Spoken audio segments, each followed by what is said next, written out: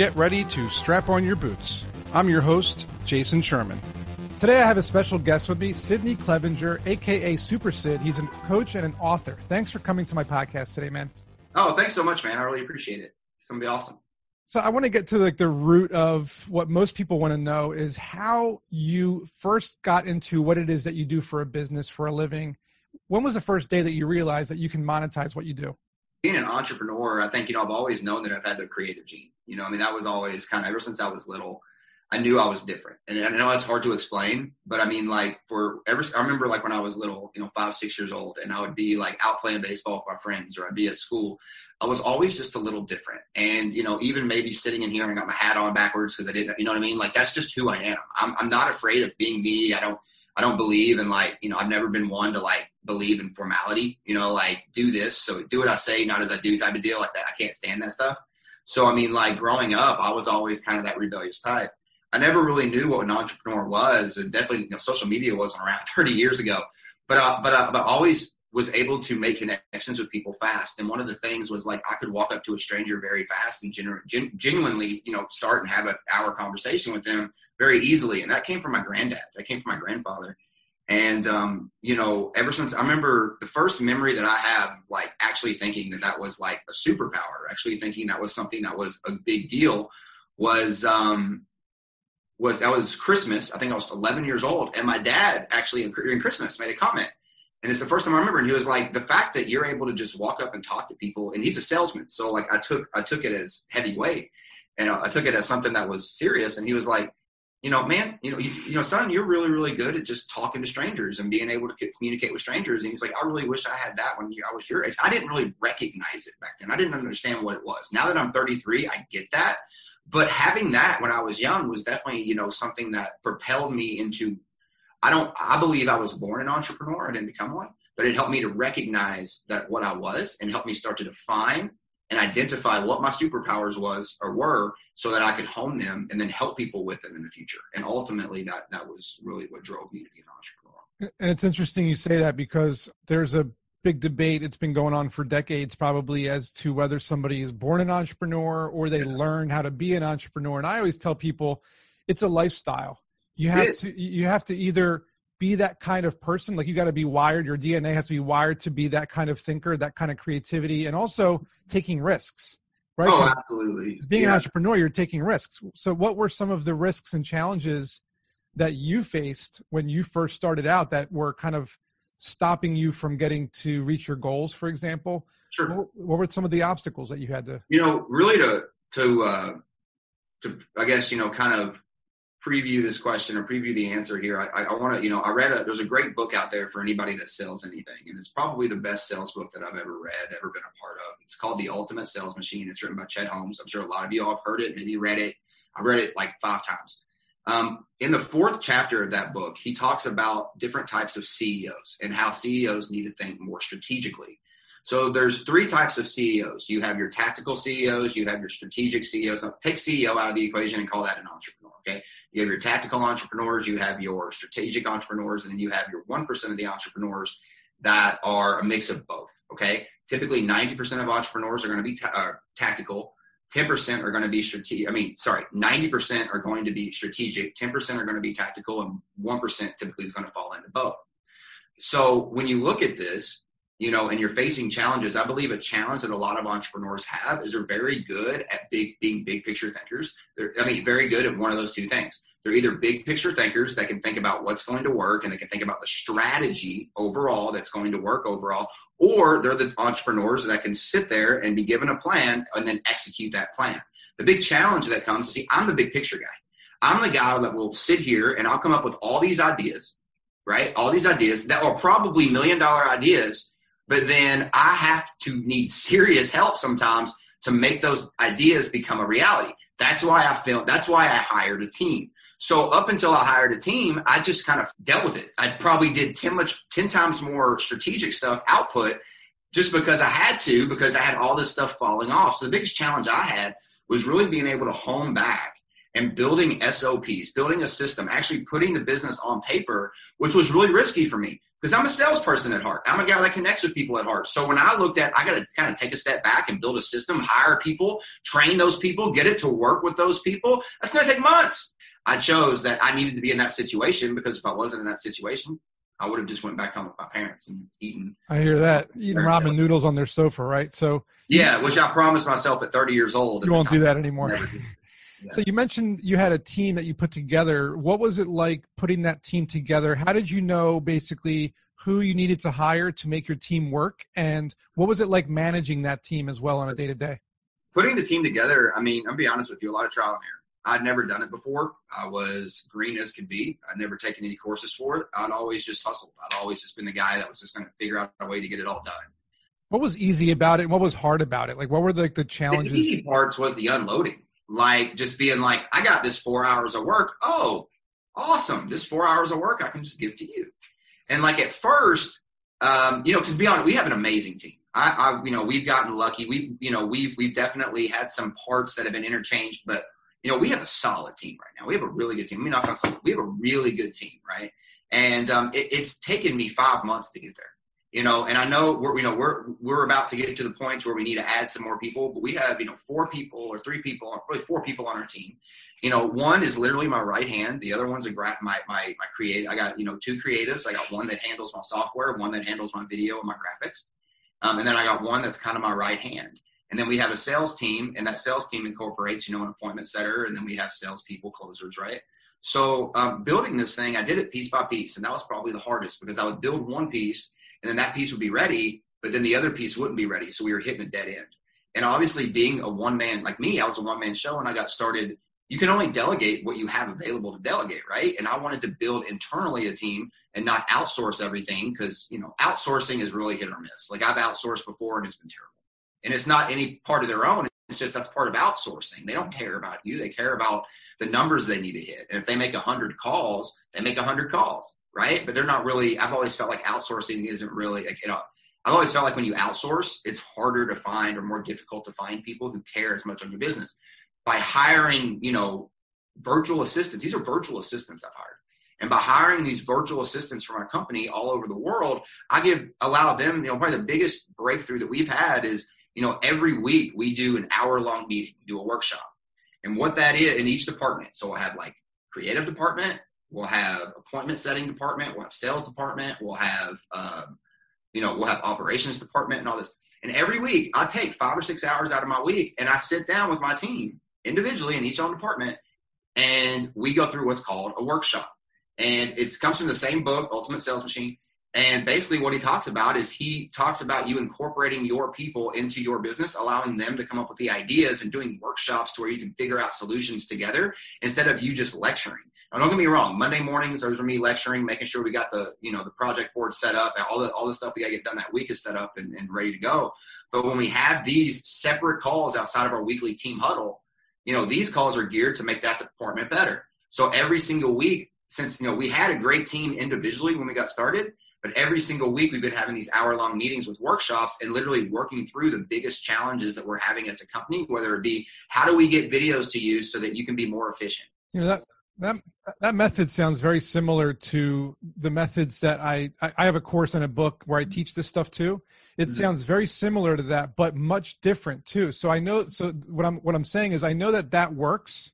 Mm-hmm. Because I use the same type of thing, except mine's different. So yours is a workshop that you do once a week, it sounds like, and it's geared towards that one thing. And then what we do, we use scrums, and so we do daily stand-ups. Yeah. They're very short. They're very short, right? They're like 5-10 minutes. Mm-hmm. Everybody kind of puts their 2 cents in. Yep. What are we going to do today? What did we do yesterday? What were the challenges? What were the successes? And then we do a weekly, right? But the difference is we also use a project management system where every single day, people can just put in their ideas, and at the end of the day, I can look at them all. Which one do you use? We use Trello. We use Trello and Basecamp. We use Trello. Okay, we use ClickUp, but we do that as well. Everything's operated in ClickUp. So our whole space, we call it our spaceship. But the reason I'm saying this is because people need to realize that this is important, right? Yeah. Because most people, just FYI, most entrepreneurs out there who are listening to this, you don't do this stuff. You skip all this because it's too much work.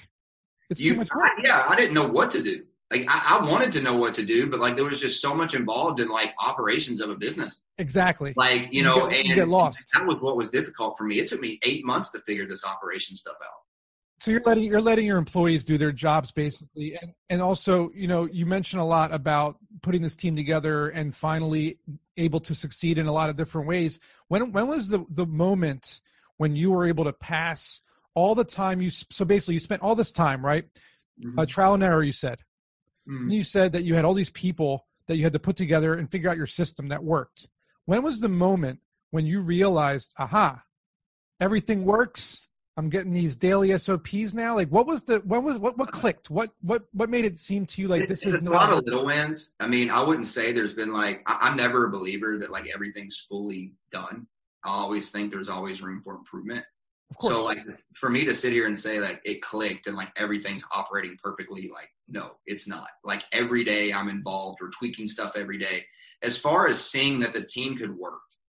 Because like for the longest time, like at this point, when I started with this team, to be honest with you, I was half there because all my other attempts had failed and I was spending all this time on building something that would crumble. And then it's not even just crumbling, but it's just the emotional baggage with it. Like I'd be out for a week. I'd put all this energy into something. And then like, it was just like literally like it'd be stolen from me and I'd wake up one morning and it was gone. So I have all these things that we're doing or all these things I want to implement. And then I wake up and there's nothing there anymore. And I'm like, well, shit, what do I do now? And I have no prospects and I have nothing out, no momentum. And I'm literally starting at zero again and I have to figure it out. And that's always been my biggest fear because if I took the foot off the gas pedal of selling, my business would slow down. Because at the time I was a one-man band. Right, so like, let's take a step back for a second. Hold on. Yeah. You just hit one of my topics and I want you to tell me a little bit more about it. Sure. If you can go back, you got a time machine, you can go back to the moments you just talked about where your business was crumbling, you were making all these mistakes and things were going wrong. If you could pick one big mistake you made that you can help others avoid, what would that mistake be and how do you have them avoid it? Don't do everything at once.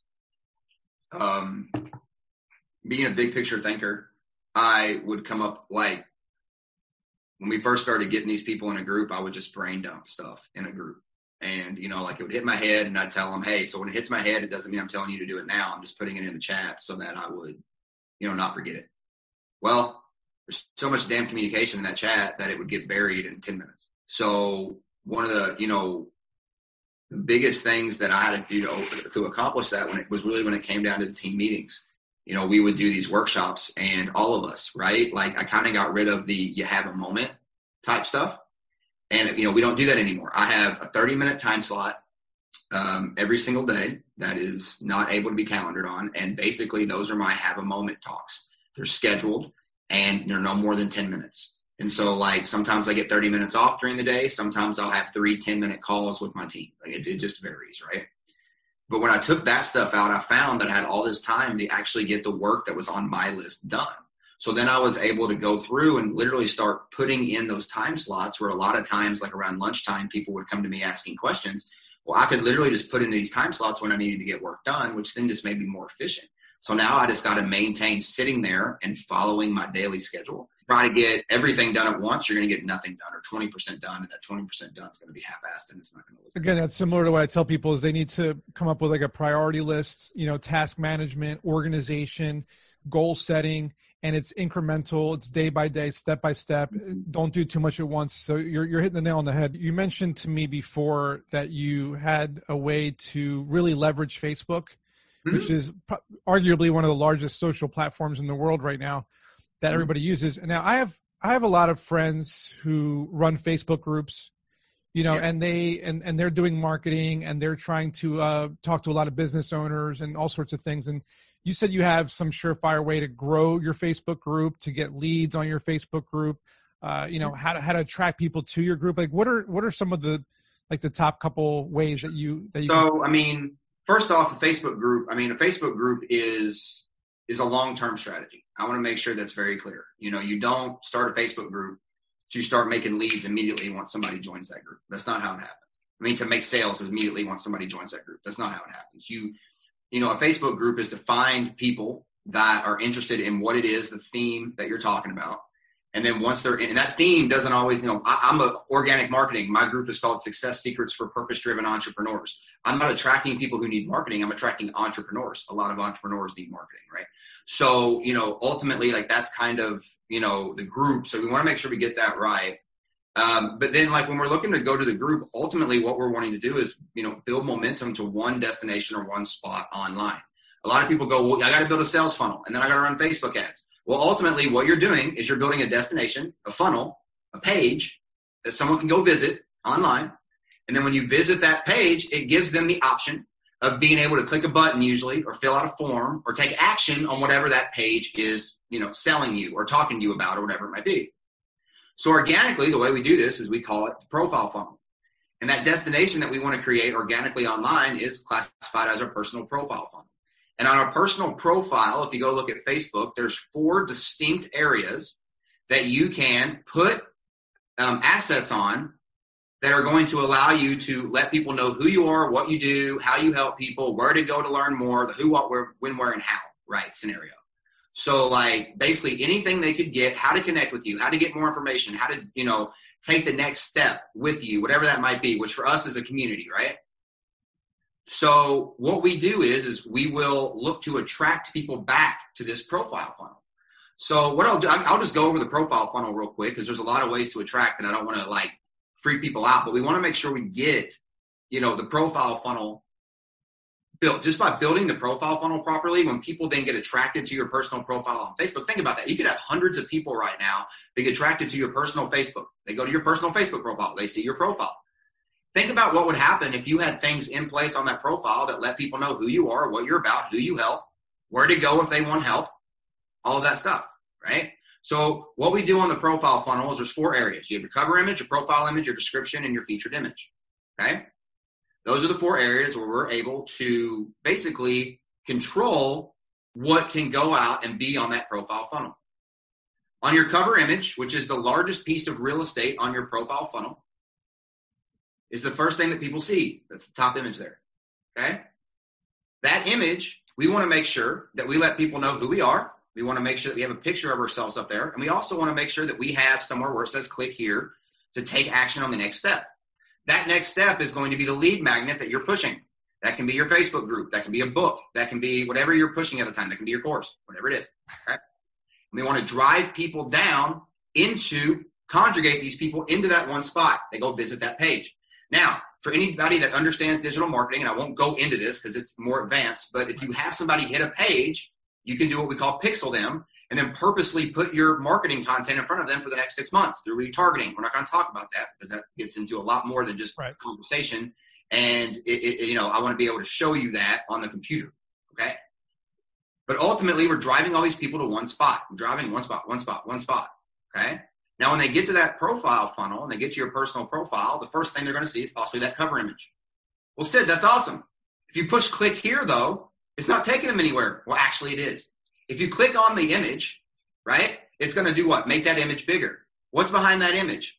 There's a description of that image on your cover image. That description of your cover image has enough space for you to write a sales letter and to put any links that you want to drive people to there.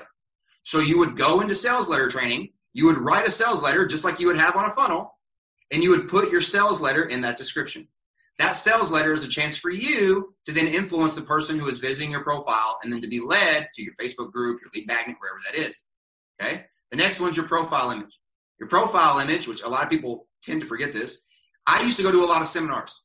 I still do. I go to a lot of virtual events. Obviously, we're locked down, so I can't. We're not locked down, but like seminars are every weekend like they used to be.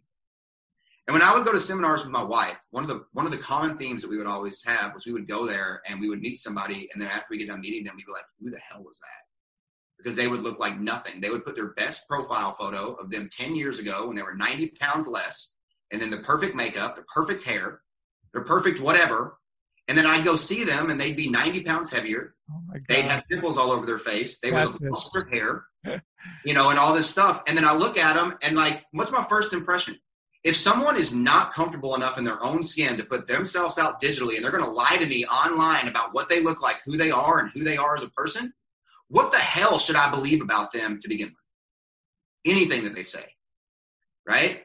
So that's a huge deal. A lot of people miss that. Make sure that your profile image is something of you 6 months or closer. Okay, it has to look like you. If you look like my profile image, 3 years ago, I was 75 pounds heavier. So if you look at pictures from me 3 years ago and you look at me now, you wouldn't recognize me. I have a chunk of your face, chunk of your neck. I always tell people who are professionals, they should be updating their profile pictures on all the platforms at least every 6 months, right? Like 6 months. Yeah. I mean, I like to do 6 months or a year. Makes sense. Unless you had like a massive transformation. I lost 41 pounds in 30 days last year at one time. Wow. Congrats, dude. I was just super busy. I wasn't trying to. I just got super busy. That's awesome. I just would work for 3-4 days straight and not eat. Oh my God. Yeah. Got in some air. I was listening to too much Eric Thomas at the time. But anyway, that's profile. And then the next one's your description. Your description is going to be, what you do, where your links are, and also the little like 2-liner that you have below your profile image. If you look at your description, you want to drive people to that lead magnet in the description. This is the only place on Facebook that you're able to put a link, and that link is not going to penalize you. If you put a link on your post, it penalizes you, doesn't get out to many people. You put a link on your comment thread on another group, it penalizes you, doesn't get out to many people. Why is that, Sid? I don't believe you. Well, that is because Facebook does one thing and basically is going to reward you for one thing. And that one thing is keeping the people that are seeing your content on their platform longer. Why? Because Facebook gets paid one way. The only way they get paid is based on length of time people are on their platform. Why? Because the longer people are on their platform, the more ads they see. The more ads they see, the more money Facebook gets paid. So if you help Facebook show ads to more people on its platform by keeping people on that platform longer, Facebook's going to reward you and going to keep your content out there longer. So ultimately, we want to make sure we do that. The last part's the featured image. And I joke around with a lot of people about the featured image. The featured image is going to be those set of images or videos now. That was new. Like a few months ago, we put videos in there. And ultimately, what you want to do is that's going to be a place where you can basically put an advertisement, one big image or one testimonial video or whatever, right? I use an image, okay? And the thing is you can put up to 9 things in there. And when that came out about 2.5 years ago, my first instinct was I'm going to put all the pictures of the famous people. I got Robert Herjavec, Tony Robbins, all these people. And I'm going to put, look at Sid's hanging out with these people.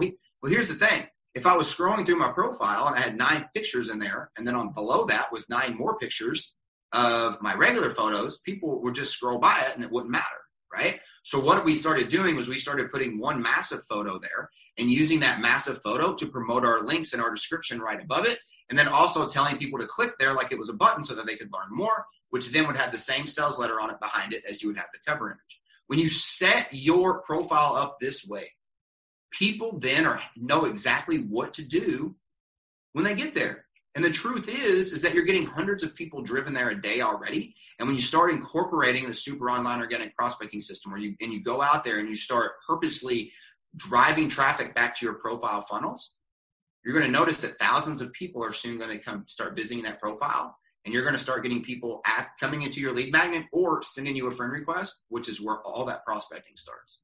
It's basically a massive call to action is what it sounds like.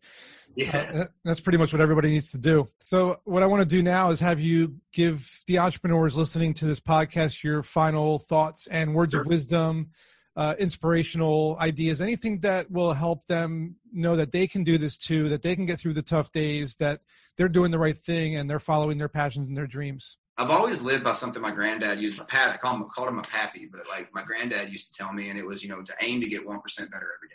Right. So that's one piece of it. But then I remember when I would get lost and stuff like this, I would always be thinking like, well, gosh, I don't even know where to begin. But then like I would look and I'd aim to get one step forward, 1% better every day.